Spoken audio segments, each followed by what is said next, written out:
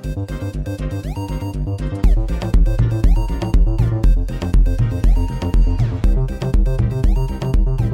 everyone, we are Matt and Kevin, and welcome to the Believe in Overwatch League podcast on the Believe Podcast Network, the #1 podcast network for professionals.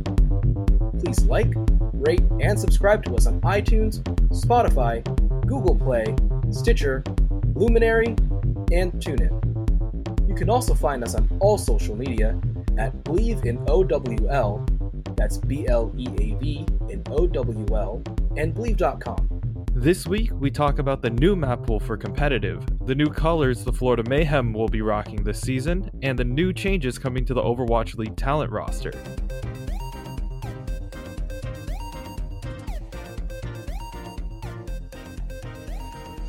Hello, everyone, and welcome to episode 20 of the Believe in Overwatch League podcast, which I guess really cool is it's also episode 20, so we're starting off 2020 with a 20. Yay for these numerical coincidences.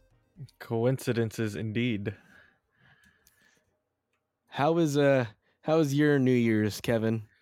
It's been going all right. There are a couple of family troubles, I guess I could say. My grandma passed away early in December, and today we had her burial. So yeah, it's not the brightest of things, but like, at least we can't start. We could only go uphill from now. So I guess it's a good way of looking at it. But yeah, my grandma would have been really proud to know that I'm like pursuing esports and doing something that I love to do. So that's what I got this season. You follow that dream. How about you? For me, it's kind of been not much. I haven't really done anything out of the ordinary. Just the same as the last decade, I guess. I tried doing my placements for the new competitive season, but in 3 out of I think I played like 7 matches.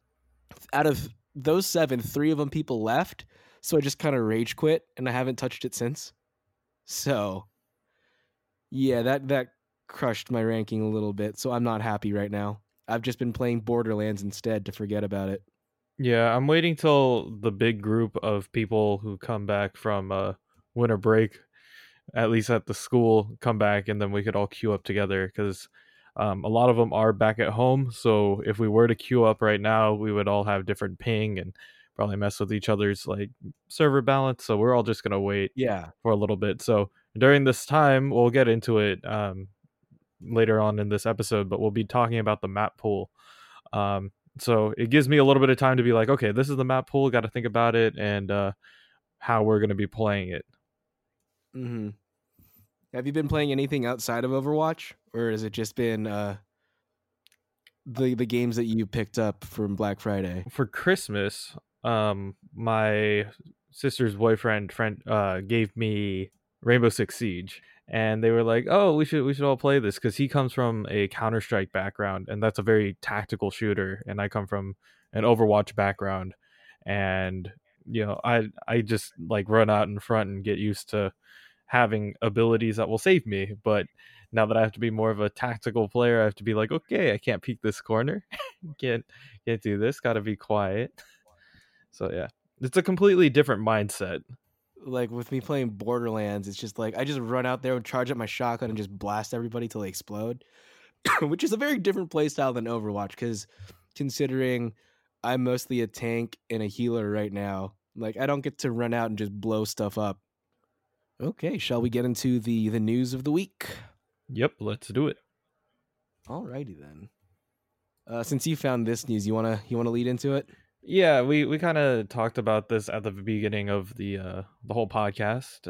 As you heard, season 20, the map pool is out, and it has switched from season 19. There are a couple maps that do carry over. There's 5 of them, but the other ones are all completely new. So I guess we'll just kind of go down the list. Start out with the assault maps, or the 2 CPs. So we have Temple of Anubis, Hanamura, and Volskaya Industries. So those are the 3 for that.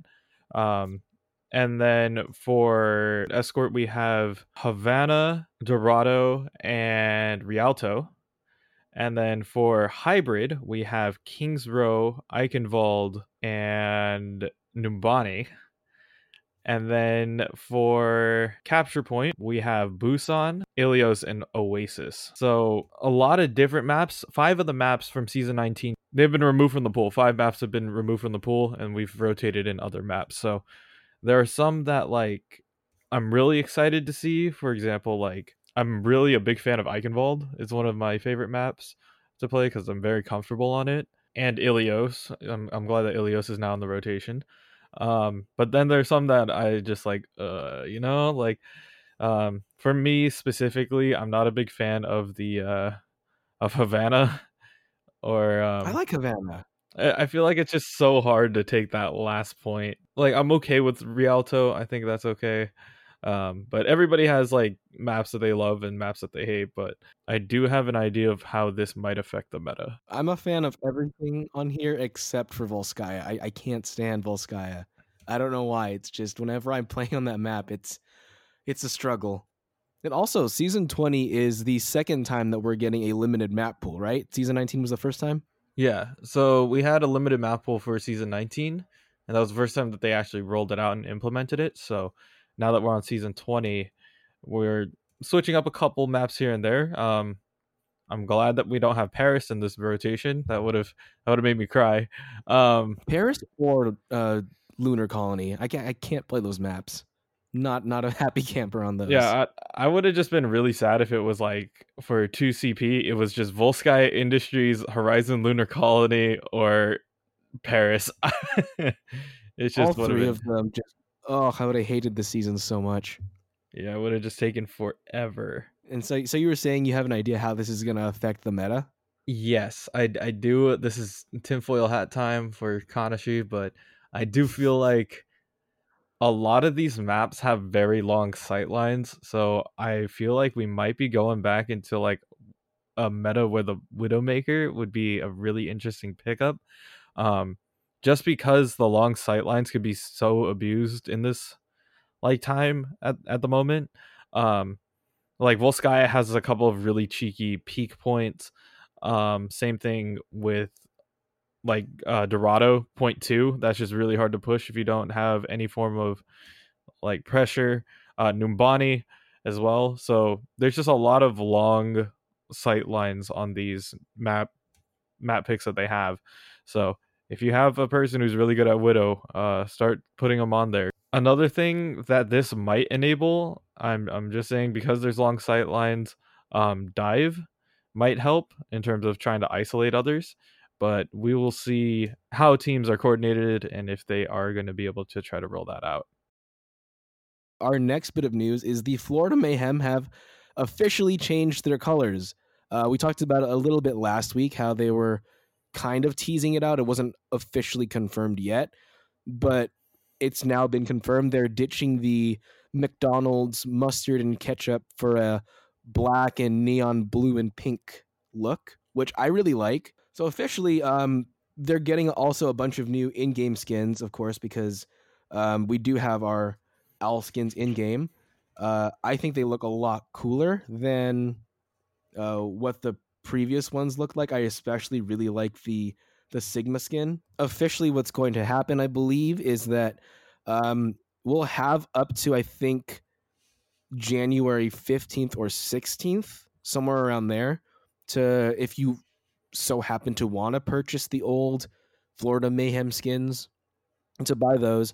And then after that, it's just going to be switched to the new skins. My question is again, like, it feels like a lot of these teams that are recoloring themselves are stepping on the toes of the other teams, because if you think back, like, there's another team that looks very similar to this. It's the Guangzhou Charge, or the Hangzhou Charge, have a very similar color. They're kind of a more pastel pink and blue and a white, but it's weird how the recolors are so similar to each other.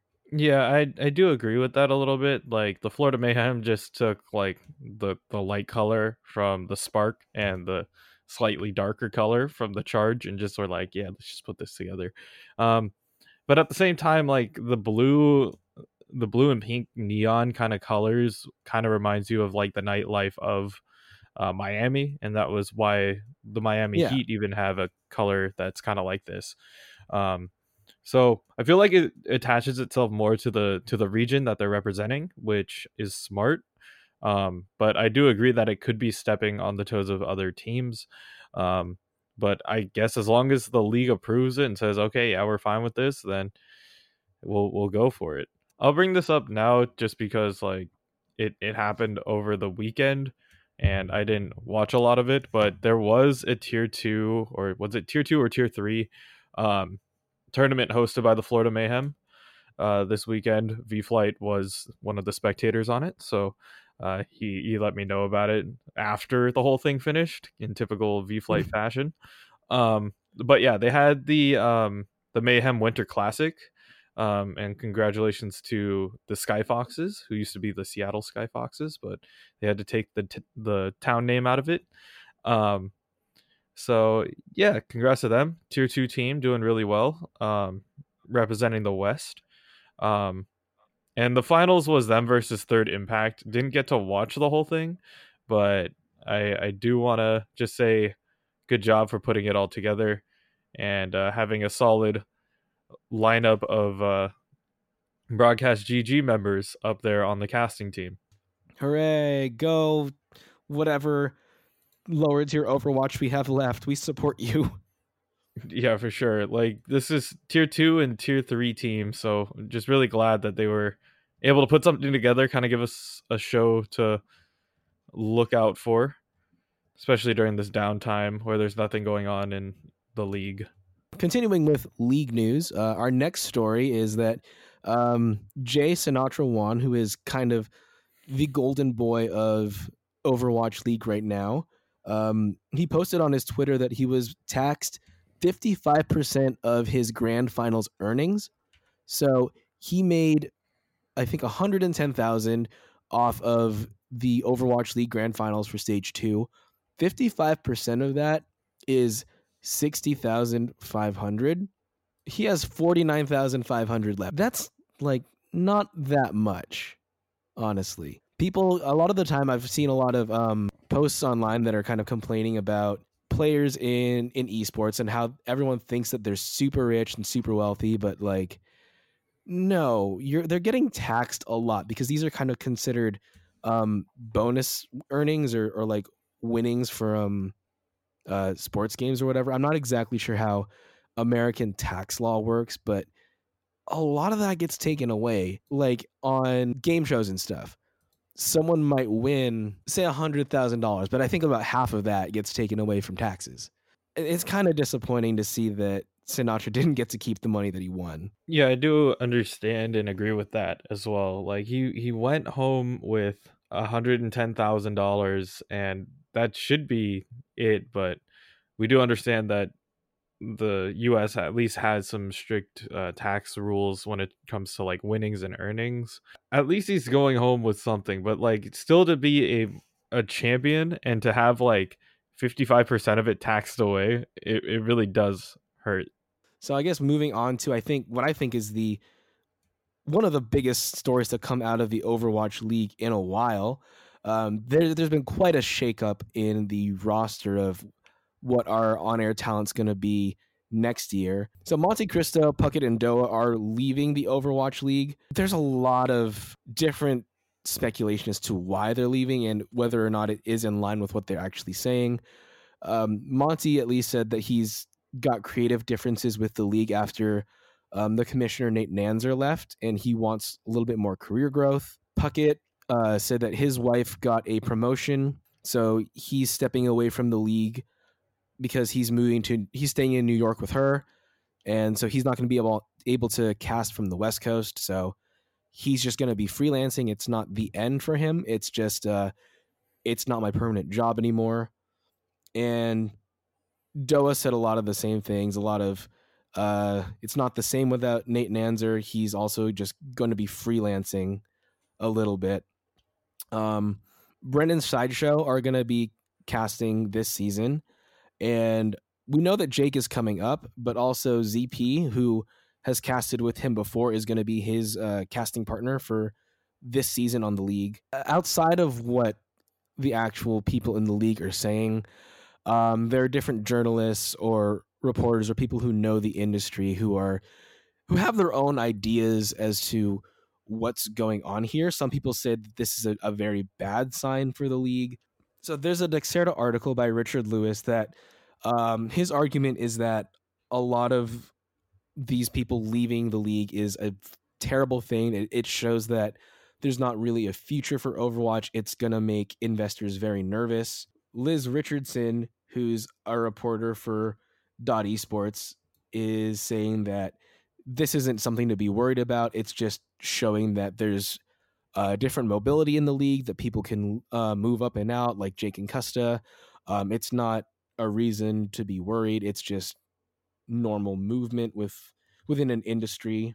There's other people who are saying that due to insider knowledge, what actually happened is a lot of these people are leaving because the league offered them a worse deal than they had now, less pay for the work that they're doing. So it's not good for their career to do that, to accept less for the work that they already do. Yeah, I this is very worrying for me personally, just because to have so many people leaving en masse is never a good sign. Like when you're at a workplace, if you see that there are massive turnovers all within a very short period of time, that's always a warning sign. And considering how little support tier 2 Overwatch and tier 3 Overwatch have been getting, coupled with the mass exodus and all these big shakeups just in time for Overwatch League to be trying out their whole travel schedule thing, this is a lot of change in a short amount of time, and I think it should be worrying for investors. I don't know if that worry is warranted. Yeah, I do agree that it doesn't sound necessarily the most attractive for the league at the moment. It's just because when you have like high quality talent, especially Monte Cristo, Puckett, and Doa, like these guys were here from the beginning of Overwatch League and have been giving their voice and their input on the league since the start. And with them leaving, I do understand that. I think once again it all leads back to Nate Nanzer, the fact that once he left, a lot of these talents feel uncomfortable and they don't feel like this could be something that's going in their favor. So I do understand if they wanted to leave or to pursue other opportunities. I wouldn't mind seeing them on other events, or even if they do start covering other games, I'd still follow them because they're great casters. They know exactly what they want to talk about. So I just hope that that's the direction that they end up going. They stay in the esports realm. But if not, just good luck to them. I mean, the good thing about this is that at least for Doa and for Puckett, they said that they're not officially done with Overwatch. I think Monty's the only one who's completely done with the league, but at least those two are open to freelancing for it. And with Puckett, at least his reason is that he's going to be with his wife because of her work. So that's not as concerning. With Monty gone, it kind of, people were saying it made sense for Doa to leave because they've been partners for years. Mm-hmm. So if one's gone, it's not going to be the same with the other. But just the three of them going together, like individually, their reasons kind of make sense and aren't as concerning, but all at once is a lot to take in. Just having like, once again, you said like a kind of a mass exodus of this talent. It makes it really difficult for the league to be like, this is just coincidental that they're all leaving. How do you think this is going to affect viewership right now? Because I don't imagine that the very beginning of next season's going to be very smooth, because they're still figuring out all this homestand stuff. They're still figuring out the new casting pairs, and there's going to be 2 arenas going on in one day for the 2 dual homestand thing that they're doing. I think the lack of familiarity and consistency might turn away some of the older viewership. Like, I read in Doa's goodbye letter, like he was here when Overwatch League was just an idea on PowerPoint. So it's an empty hole. It's like the founders are leaving. If you've ever seen Hamilton, it's like that moment where Washington says he's leaving. It's that the founders are stepping away from their creation, and people are wondering how is it going to survive without the people who put their blood, sweat, and tears to make it an actual viable thing.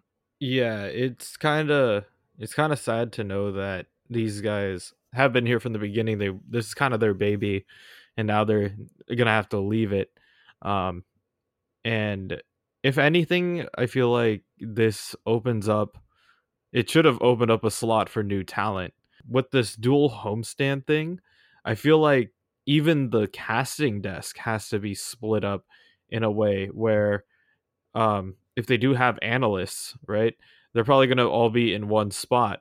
Or are they going to have dual, like, separate analysts at each place going over different games? It's kind of a brain boggle in that way, how they don't know.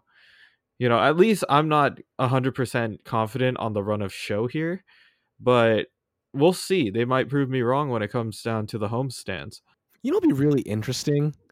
Like, first off, we already know that the path to pro does not work in Overwatch League, but it'd be really interesting to like see a path to pro for their casting and for their analysis, just to see how the different personalities would mesh and to see what it's like getting different people talking about Overwatch. The whole homestand thing is just so complicated. There's just so many what ifs and first times to be doing right now. Like, I mean, they'd have to do it eventually, but this early in the league's history, like, we're not even 5 years old. We're only 3 years old right now. Like, I know we've talked about this before, but do you think that the timing was right for them to do it? I think they should have waited a little bit just to be a little bit more established and understand what they're doing. If they went one more season with them, maybe at Blizzard Arena, maybe at some new place, like, or honestly, like, what if they just went like 50-50? They had one in LA, they had one in New York, right?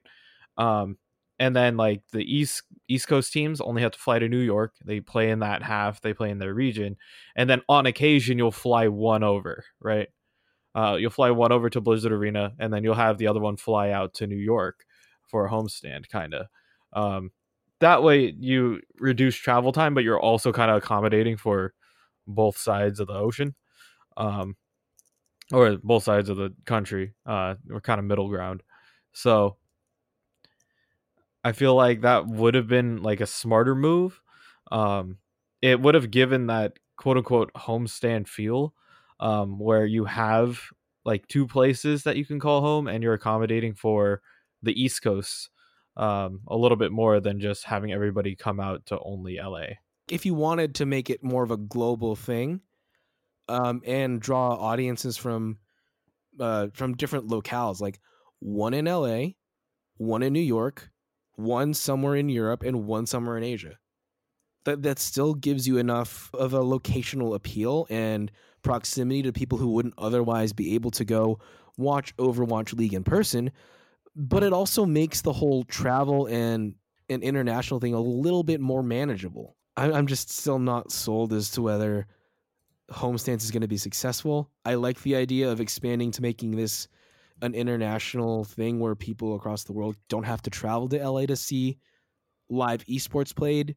I think if done well, it could definitely bring a lot more fans to the esports world and serves to help legitimize the industry.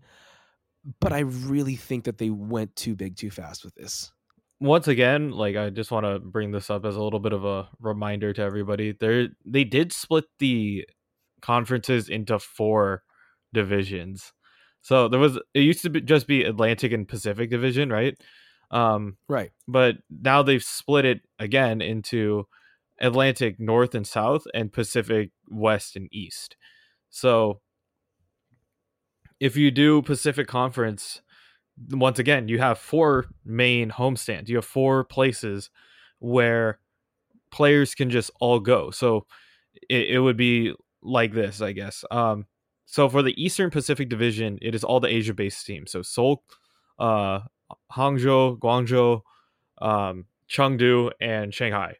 So you could have, I would say, probably you build a homestand area in Seoul, Korea, or in Shanghai, right? One of the places that will draw a lot more attention. Um, the Western Pacific, you could still keep that in LA, because that's Dallas, the 2 LA teams, San Francisco and Vancouver. So that would be all kind of still LA. You just keep the same locale. For Southern Atlantic Division, that's the Atlanta Reign, Florida Mayhem, Houston Outlaws, Washington Justice, and the Philadelphia Fusion. The Philly Fusion kind of have their own arena, so just go there. And then Northern Atlantic Division, that's Boston Uprising, New York Excelsior, Toronto Defiant, London Spitfire, and the Paris Eternal. So I could see that either going to London because they were the champions of Season 1, or New York, as it is one of the main central hubs for a lot of the Overwatch stuff. So I do agree they're moving too fast. But I feel like if they were to go somewhere further than, just, okay, no more Blizzard Arena only, right? It would have been smarter if they just put one main locale in each of the new divisions.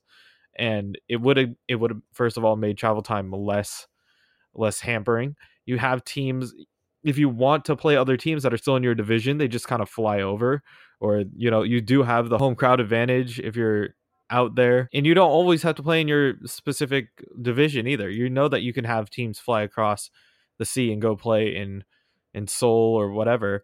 Right. But it's less pressure. It's a lot less pressure, and we got to we'll get into that later with the London Spitfire miles. But yeah, it would have probably been a lot easier and probably a lot less of a burden on the teams. Okay, so you mentioned it. Let's get into. So the Spitfire are going to be estimated to be traveling about 76,000 miles for Overwatch League in Season 3. In comparison, the LA Lakers are traveling 40,000 miles. Like, I'm personally not sure what the comparison was for there, but like that's double how much they're going to be traveling, as opposed to like having them all have been in the same place. Just think about all that time, the fuel cost, the carbon emission, the money that's going into this now. Like had we just gone back to our tinfoil hat hypothetical 4 main locations where Overwatch League could have been located per division, it would have been so much smarter just to do it that way. I'm still iffy about the homestands, but the places that they're planning on hosting these events, what is their internet like? It's just because God. like, imagine if you go to a place like perfect locale, perfect everything, right? But the broadband or the bandwidth that's going out to Twitch, complete garbage, right? You could have the best Right. homestand in the world, but if it's not high quality enough for Twitch or even for people to watch, you're going to lose people. You're going to lose people quick. Right. So yeah, that's one thing that you don't have that as an option to control. But that, that's what you get for setting up homestands like this. But at the same time, having 76,000 miles is ridiculous. It's, almost 2 times as much as the Lakers. We do understand that, the Lakers are only traveling within the US, but still, that's a ridiculous amount of fuel. And in my opinion, the one thing that's going to hurt them more than the fact that, they're burning a hole in the ozone layer, it is the fact that while the players are flying, being jet lagged, you're not practicing. When you're in the air, there's no Wi-Fi there. You're going to have to, while you're on the plane, you're going to either be studying material via video, like that's your VOD review time, or you're sleeping and you're learning how to get used to the whole time zone. So it's a lot to think about. To piggyback off the internet thing that you said, like they're hosting 2 homestands in the same weeks, right? It's going to be 2 matches in one homestand, then 2 matches in another homestand one day, and then the next thing the next day. What if in one of the matches the internet is just kaput? It's not working and they have to hold. Like, what are they going to do for the broadcast of that match? They're not going to hold the other homestand for that, are they? You just do one homestand. I think you just you expedite the schedule of just one, and then you live to tape the other one. If that makes any sense, just like essentially you just record it and save it as a VOD, and then just be like, okay, so they did their whole thing from a prior podcast. Exactly. Like that's exactly what's going to happen. It's just the more we peck at this, the more problems I think we're finding. Yeah, and we won't know until the first homestand in February. And like, yeah, I want to do this. I want to go out and go to this homestand, but at the same time, I don't know how good the production is going to be. Like, from the fact that I came from a broadcasting background, it does scare me that I'm glad that they're being ambitious, but at the same time, I'm a little bit skeptical when it comes to how reliable the signal is going to be when it comes back to the audience who's going to want to watch it from their bedroom. Have you traveled before for Overwatch or for competing? The only time that I've done traveling for Overwatch specifically was we went to DreamHack Atlanta. I was invited by a company to do casting for 1v1. And that was a great experience, honestly. I got to spend 3 days in the city of Atlanta, saw 4 Chick-fil-A's, saw what a Waffle House looks like. I got to see 2 whale sharks at the world's largest aquarium. So that was pretty cool. But yeah, it's something that it's enriching for sure, being able to travel around for Overwatch and for gaming in general. But at the same time, the time in the air was kind of hectic. Like, imagine now having to do that for 76,000 miles. Like, I could barely sit still in an 8-hour flight, let alone like one that's going to be going overseas to China and all that. Like, you're going to have players who are just going to be sick of it at some point. Yeah. Like I traveled for mock trial for college for 3 years, and oh my God, like it's cool going to different places, but just the whole process of travel is exhausting and insane. And there's a reason why eventually people just like hate traveling, and there's a reason why there's a separate business class for people who have to do this like as a daily, weekly thing. It's not luxurious really in any way. Like, a lot of people romanticize traveling for work, but from the little that I've seen, it's a monster. And when I was looking up what people thought about this story in the comment section, there's a lot of people who are like, "Oh, boo-hoo for them. Like, they're getting paid to fly to these places and play video games." But it's like, think of the toll that it's having on their body. Like, they're in a new place. It's like, if you've ever been in a hotel and felt uncomfortable because it's like it's not your house, you don't really know how clean the bed is. The bathroom's not your bathroom. You don't know the last time they actually thoroughly cleaned it.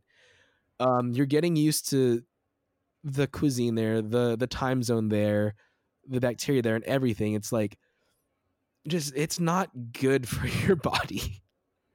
So, I don't think this is going to be good for performance for these teams when they're practicing and they're playing. Like, if there's a disproportionate amount of home team wins to away team wins, even for teams that should be winning, especially for teams that should be winning against their matchups, like, I think that there, if not a direct provable causation, there's a strong correlation to this travel. That's the one thing that I'm really afraid of, is just like more player burnout. If anything, this could put a lot of stress on the players for having to perform at such a high level in an unfamiliar environment. When, you know, the plus about Blizzard Arena is that like it's everybody's home. It's everybody's like main arena. You go there, that's like the office. You go there, you perform. But now with this new homestand thing, everybody's gonna either be like, would you even consider the place that you're playing in for your homestand your home if you're only there for 2 or 4 matches, right? Yeah. Like, you're only there for a little bit. It's so much stress that's not necessary. I'm predicting that there's going to be a lot of suffering in gameplay because of how tired these kids are going to be.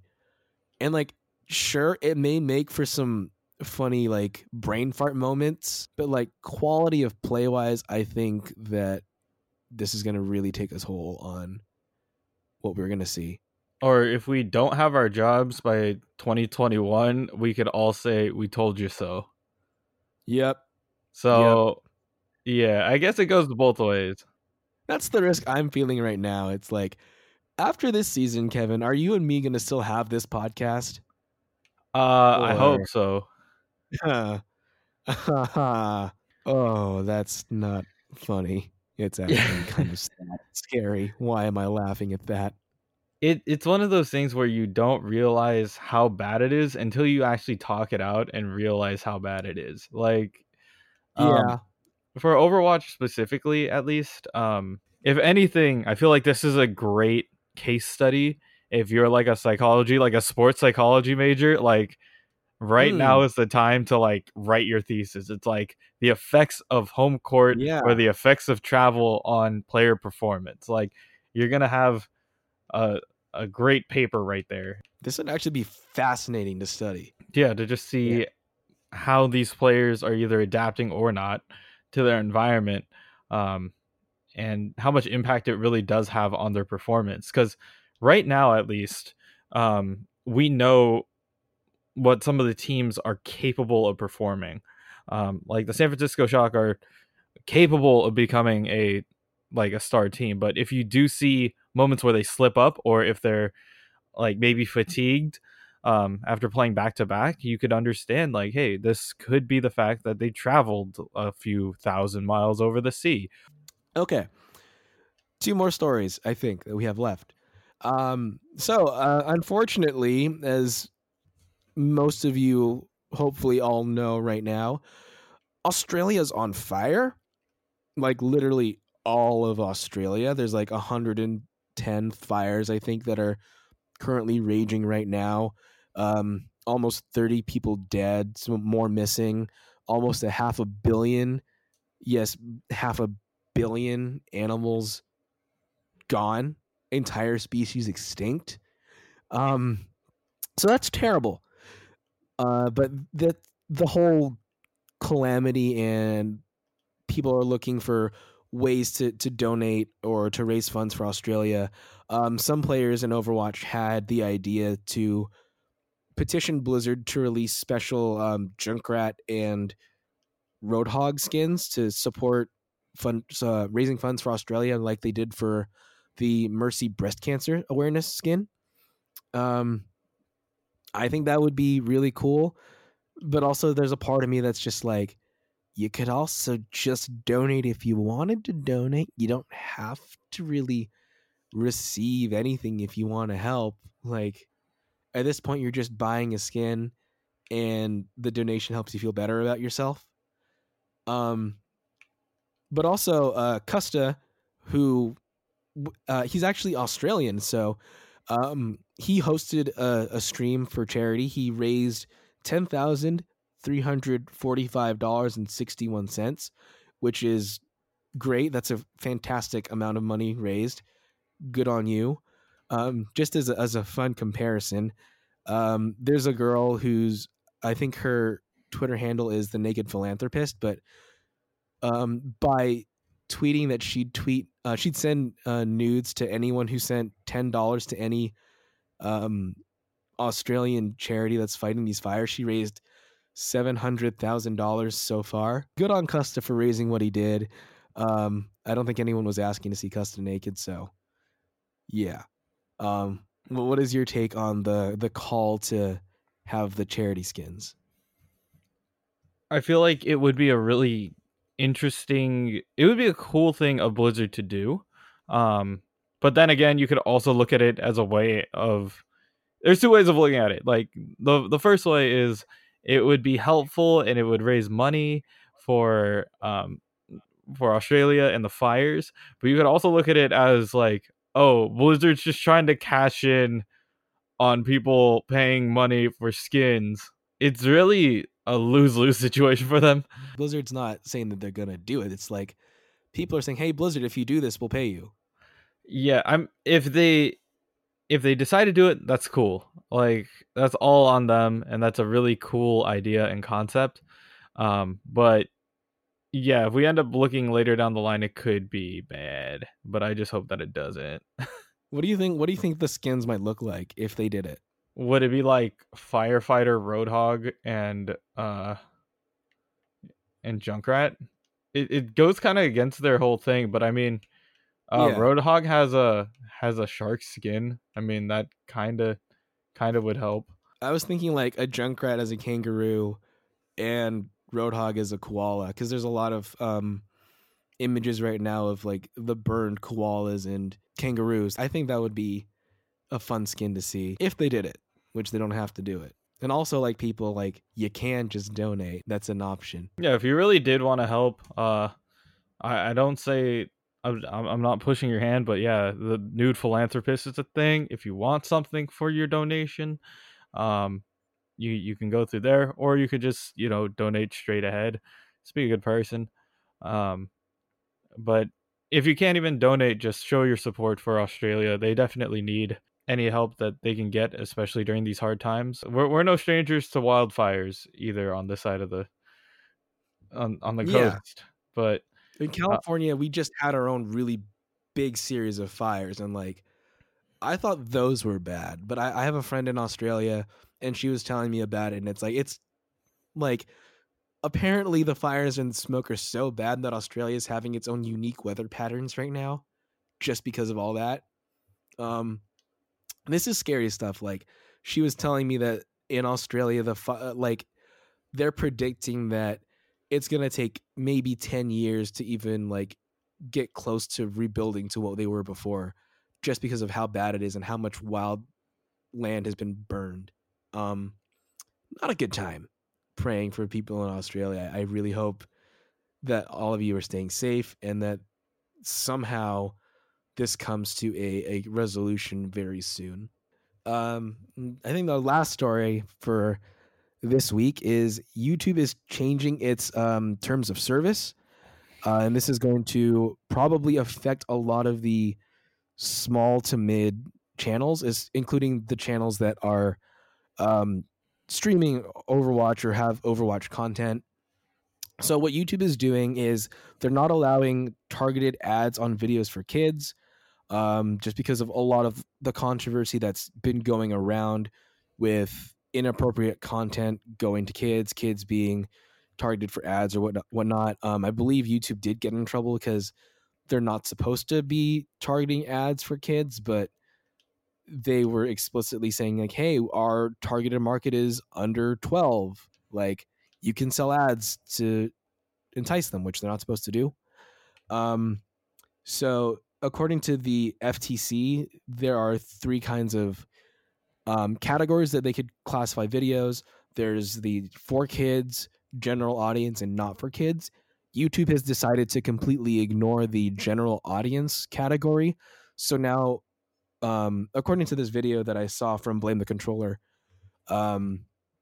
you have to either classify your video as being for kids or not for kids. And like, there's literally no room in between. And the problem with this is that you can label your stuff, like, regardless of what your intent is. If your video has, say you're doing an Overwatch video, right? And you make some jokes or crude stuff or whatever, or it's like you're talking about things that a kid wouldn't possibly be interested in, like stats or whatever, or metas or whatnot, like we do. Um, the FTC is completely in charge of whether or not your stuff is accurately labeled as for kids or not for kids. And the problem with that is, much like for the MPAA with motion pictures, it's a completely arbitrary thing. You've got either a panel of people or just one person at the FTC who's going to look at your video and decide whether or not you're wrong. And if you mislabel something according to them as not for kids when it's really for kids, you can be fined up to $46,000. So that's really going to hurt some channels that don't have that kind of cash, even if their intent was it's not be for kids. Because like I still think that we're in the age where there's still enough old people kicking around out there who are like, oh, video games are just for kids. So if they see a video that's Overwatch related that someone labels not for kids, and they're not really paying attention, they just see the bright flashy colors and say this is supposed to be for kids, that's an issue. That's a big problem. And like there already exists a YouTube Kids app, so I think this is a little bit overkill. I understand that YouTube is just trying to cover themselves after all the issues they've had in the past. And like a lot of the big channels, they don't really care because they either have the money to fight it or to pay the fine, or they already have their established audience, so they're okay. But this is gonna hurt YouTube, I think, as a platform, in not just for Overwatch, but for content creators in general. Yeah, in my downtime, I like to watch a lot of the YouTube animators or animatics. So people kind of like the Odd Ones Out, Jaden Animations, Something Else YT, like those kind of guys. Same thing with like Domix and Emerichu. But they're artists who talk about like very nice stories that can apply to kids and would be nice if kids could hear it. But like even if they go into like a topic that wouldn't be considered for kids, would that mean that they have to curve all of their stuff to be either for kids or not for kids? And then even if they say it's not for kids but it happens to have kid friendly stuff, like what does that mean, right? It just makes it a lot harder for content creators on the platform to really find their audience. Like, what if my audience is like teenagers? Like, are they kids or are they not kids? Yeah. What do teenagers count as? Like teens react, right? Like the old Fine Bro stuff. Like, is that for kids or not for kids? Maybe the content that they're watching isn't necessarily for kids, but like the basic reaction stuff is for kids. You don't know. Yeah, anytime you try to censor or legislate the creation and distribution of content, it just creates even more trouble. It really takes away a lot of the earning potential and ability and freedom of content creators. Like this happened a lot back in the 50s and whatnot, where people were concerned about the kind of content that was on TV. Some people thought it was too violent, and like they mandated a children's hour of television between I think it was like between 7 to 9. There's like a block of children's programming that was like legally mandated. And I mean, content creators fought back and the studios fought back, and it was repealed as unconstitutional. So this is an interesting thing, is how long is this going to stand up? Because this takes away a lot of people's ability to monetize, because they're not allowed to have ads if they're making content geared towards younger people. And without that general audience category, and without the ability to dictate what their stuff is targeted for, then where's your ability to make money? You're facing a $46,000 fine, or a $42,000 fine. Sorry, $42,000 if the FCC thinks you're wrong. What makes you want to create for YouTube anymore? And like, I've never been fond of like the YouTube creator culture. I have my issues with it. But this impacts people as a whole, not just the people that I dislike. Like a lot of the good smaller content channels, a lot of the people who are just starting out, who are actually trying to make good content, like what happens to them? Do you think that Twitch is going to be the out for this? Considering that, you get monetized on Twitch by viewers. It doesn't matter what you put up there. As long as you do label your stuff like mature content, if you talk about or like have like a rated R game, like that's the only other thing. So we'll Right. see. I mean, as long as you're not getting in trouble, like some of the like some Twitch streamers will do for like showing their underwear or whatnot. Like you'll see a lot of news stories about a Twitch streamer who got banned for that. I think as long as your content isn't that, I think Twitch might be the new outlet for that. I think YouTube's going to suffer a lot from this. Yeah, I think Twitch, or there might be another platform that'll come up. But I don't think YouTube, personally, I don't think YouTube's going to do well for this.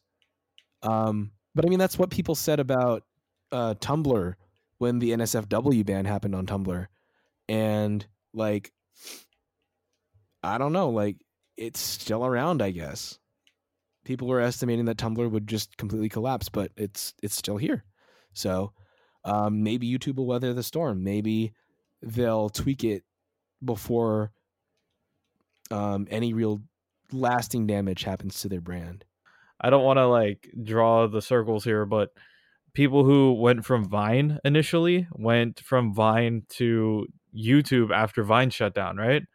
So Right. does that mean, oh man, tinfoil hat time. If YouTube dies, does everybody move to TikTok? Oh no. I was trying to avoid saying that. Okay, honestly, I would like to see it go more towards Vimeo. Vimeo is like where people would upload like at least cinematographers and people in the film industry. Yeah, it's a lot of film artsy stuff. So I don't think that will be the new platform for YouTube. I feel like if you're a really good content creator or somebody who's like creating stories and stuff like that, you can go to Vimeo and still be okay there. But I do understand if that's not necessarily the case. Like think if this, instead of being a podcast, was like a YouTube channel that we had, like I wouldn't consider us kids content, but I also wouldn't consider us like adult content. Like we'd probably more comfortably fit under a general audience thing, but we don't have that. So where would we classify ourselves? We're talking about a video game. So even if we said that we're adult, we're adult content, like we could be deemed wrong by the FCC. Or does us like mentioning in this episode like the naked philanthropist, does that make us adult content? I mean, episode 18 was definitely adult content, but stuff like that, I feel like if it's just not 100% G rated, it has to be rated not for kids. Like, even if you're PG, I don't think you could get away with it being not for kids. But what happens when the FCC comes in and says, no, you are for kids? That's a tough thing. Like if the FTC says, no, you're wrong about your own content. I feel like the only downside is if you label yourself for kids and you're not for kids. I feel like it doesn't work the other way around. A cop-out that I read people talking about is like, if you really wanted to make it clear that you're not for kids, is just start every episode by swearing a lot and talking about just senseless vulgarity, just to like say, ha, FTC, we're not for kids. And then continue with your regularly scheduled programming. Yeah, but then it becomes a question of like, when is it like just straight up vulgarity for no reason? Um, and if every single content creator had to start out with something like that, would that just become like the new, hey guys, it's your boy? It's just like, I feel nah, like, yeah. like people will just go out and have like a like a essentially like an opening where they just say like the most obscene thing possible and then just dodge. Or I'm not just happy with YouTube here. I think they're covering their tracks a little too hastily. I'm not sure why they didn't allow the general audience classification here. I think if they did that, there would really be no problem. But we are not the powers that be at the YouTubes, so I mean, our logic doesn't matter here. yeah, and I'm just gonna say this right now.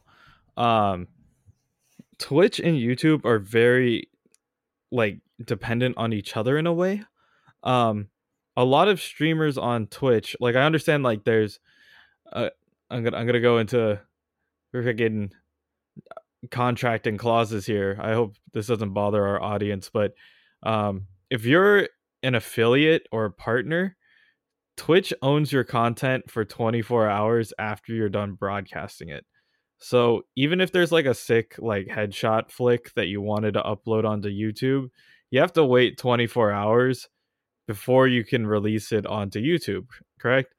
But in order to get people to watch your next stream, you have to create YouTube content so that you can drag people from either side.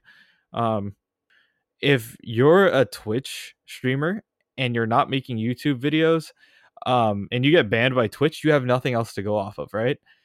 Same thing for YouTube. What if YouTube bans you? Well, you still have all your Twitch followers. You have all that. So there's a whole bunch of just fail safes that now that it feels like YouTube is starting to cut off some of the content creators, where do you go? You go to Instagram, make like 30-second clips, just highlights only. Or are you going to be moving on to Vimeo or some other random thing? Just go to Reddit. Like, I don't know. Okay, everybody now goes onto just streaming platforms, guys. We're all podcasting now. Just take your stream clips and podcast them, I guess. Is this the rise of the Calypso twins? Is this how Tyrene and Troy Calypso take over the Borderlands with their like, subscribe, and obey nonsense? Yeah, I hope that this isn't the way how it goes, but if anything, I feel like YouTube should just be like, if it is 100%, just only check the ones that say for kids, right? And just if it's bad, like if it's not 100% G rated, you boot it. But if it just says not for kids, right? Just leave it alone, because that means that it's just disqualified from being on the kids YouTube thing. But also, like, then no one's gonna put it on kids because they can't monetize. Exactly, except for the people who want it just for kids. Or do you think that content creators will get smart about it and create two channels? One where it's like 100% kid friendly only, and then the other one where they can get into like kind of deeper stuff. I feel like if you made like a not safe or not safe for work, just a not safe for kids NSFK, right, version of it, and then you just cut out like the small things that make it safe for kids, then you just drop that in. If it makes sense, then go for it. Yeah, I mean, just basic like swearing and stuff, I think you could pull out, but if it's important to the story, you might have to leave it in and just not have it for the kids. I feel like that's just too much work. That's just extra work I don't need to do. But yeah, I do understand the whole dilemma, especially since I watch a lot of animators. Their content for the most part is kid friendly, but sometimes they do get into like situations that are NSFW, not necessarily NSFW, but like just not G rated. Just yeah, it's just tough because you're literally dividing up the way how these content creators are going to be making money, and it's really tough on them. This has just not been a happy episode. Not a good way to start off the decade. Yeah, not a great way to start off the decade, but hopefully with Overwatch League news and more stuff coming around the corner, we can change pace. Oh God! Just quick update. I'm on Twitter right now, just checking some stuff. But like, the Naked Philanthropist raised an estimated $1 million off selling nudes for Australia. So, that's impressive. Use what you got, I guess. See, and if we're gonna go down that rabbit hole, if you're, are you a good person for helping Australia if you're getting nudes? I don't know. Who's the real winner here? Like, I remember, I think it was Humble Bundle. They were selling like some of these like pervy games, right? It's like, yeah, I'm helping charity, but at the same time, you're a perv. Like, I guess Australia wins and I take the L. It's one of those. Like I said, just donate to Australia and then use the internet. Like, more power to her for what she did. Like, this is highly impressive, and I don't want to shame sex workers because sex work is work, and like, just legalize it already. People are going to do it anyway. It makes it safer. That's a different discussion for a different day. But like, just donate to Australia without the nudes, guys. Like, don't be skeezy. Don't be the one person who paid $10 for nudes and it's like, I helped Australia. The nude was free. The helping Australia was $10. Exactly. Don't do that, guys. Come on. Be classier than that. At least in that situation, I at least hope you would have bought the Junkrat and Roadhog skin instead. I'm gonna believe that is what you would have gone for if it was available. I totally agree. I just hope that your parents don't find it. Good luck. Don't say it was for Australia, because you know that you got it for yourself. Smile. Like, I think if my kid did that, like, even as an adult, I think I'd be more disappointed that he paid the $10 for it than the fact that he received the nudes. Yeah, like, it's free. It's on the internet, right? Like, you don't need a, you don't. Yeah. You're paying for something that's free, and I guess you're helping Australia? ? That's a big question mark. Yeah, just donate to Australia if you want to help. All right. Are we good? Right. I think we're good. Our podcast is now officially not for kids. Not for kids. All right. We will see you next week, guys. Have a good week. Differentiate your content, kids and not for kids, and help Australia. Yep. See ya. Next week, we prepare for the Overwatch League season and discuss our experience with the meta. Thanks for listening to this week's episode. Like what you hear? Please like, rate, and subscribe to us on iTunes, Spotify, Google Play, Stitcher, Luminary, and TuneIn. And follow us on all social media at Believe in OWL. That's BLEAV and OWL.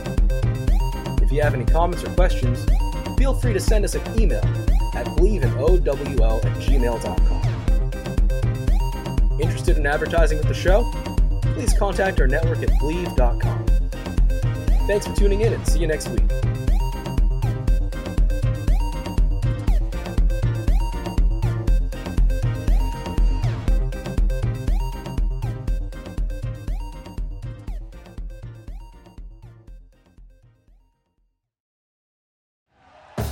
Thank you for listening to Believe.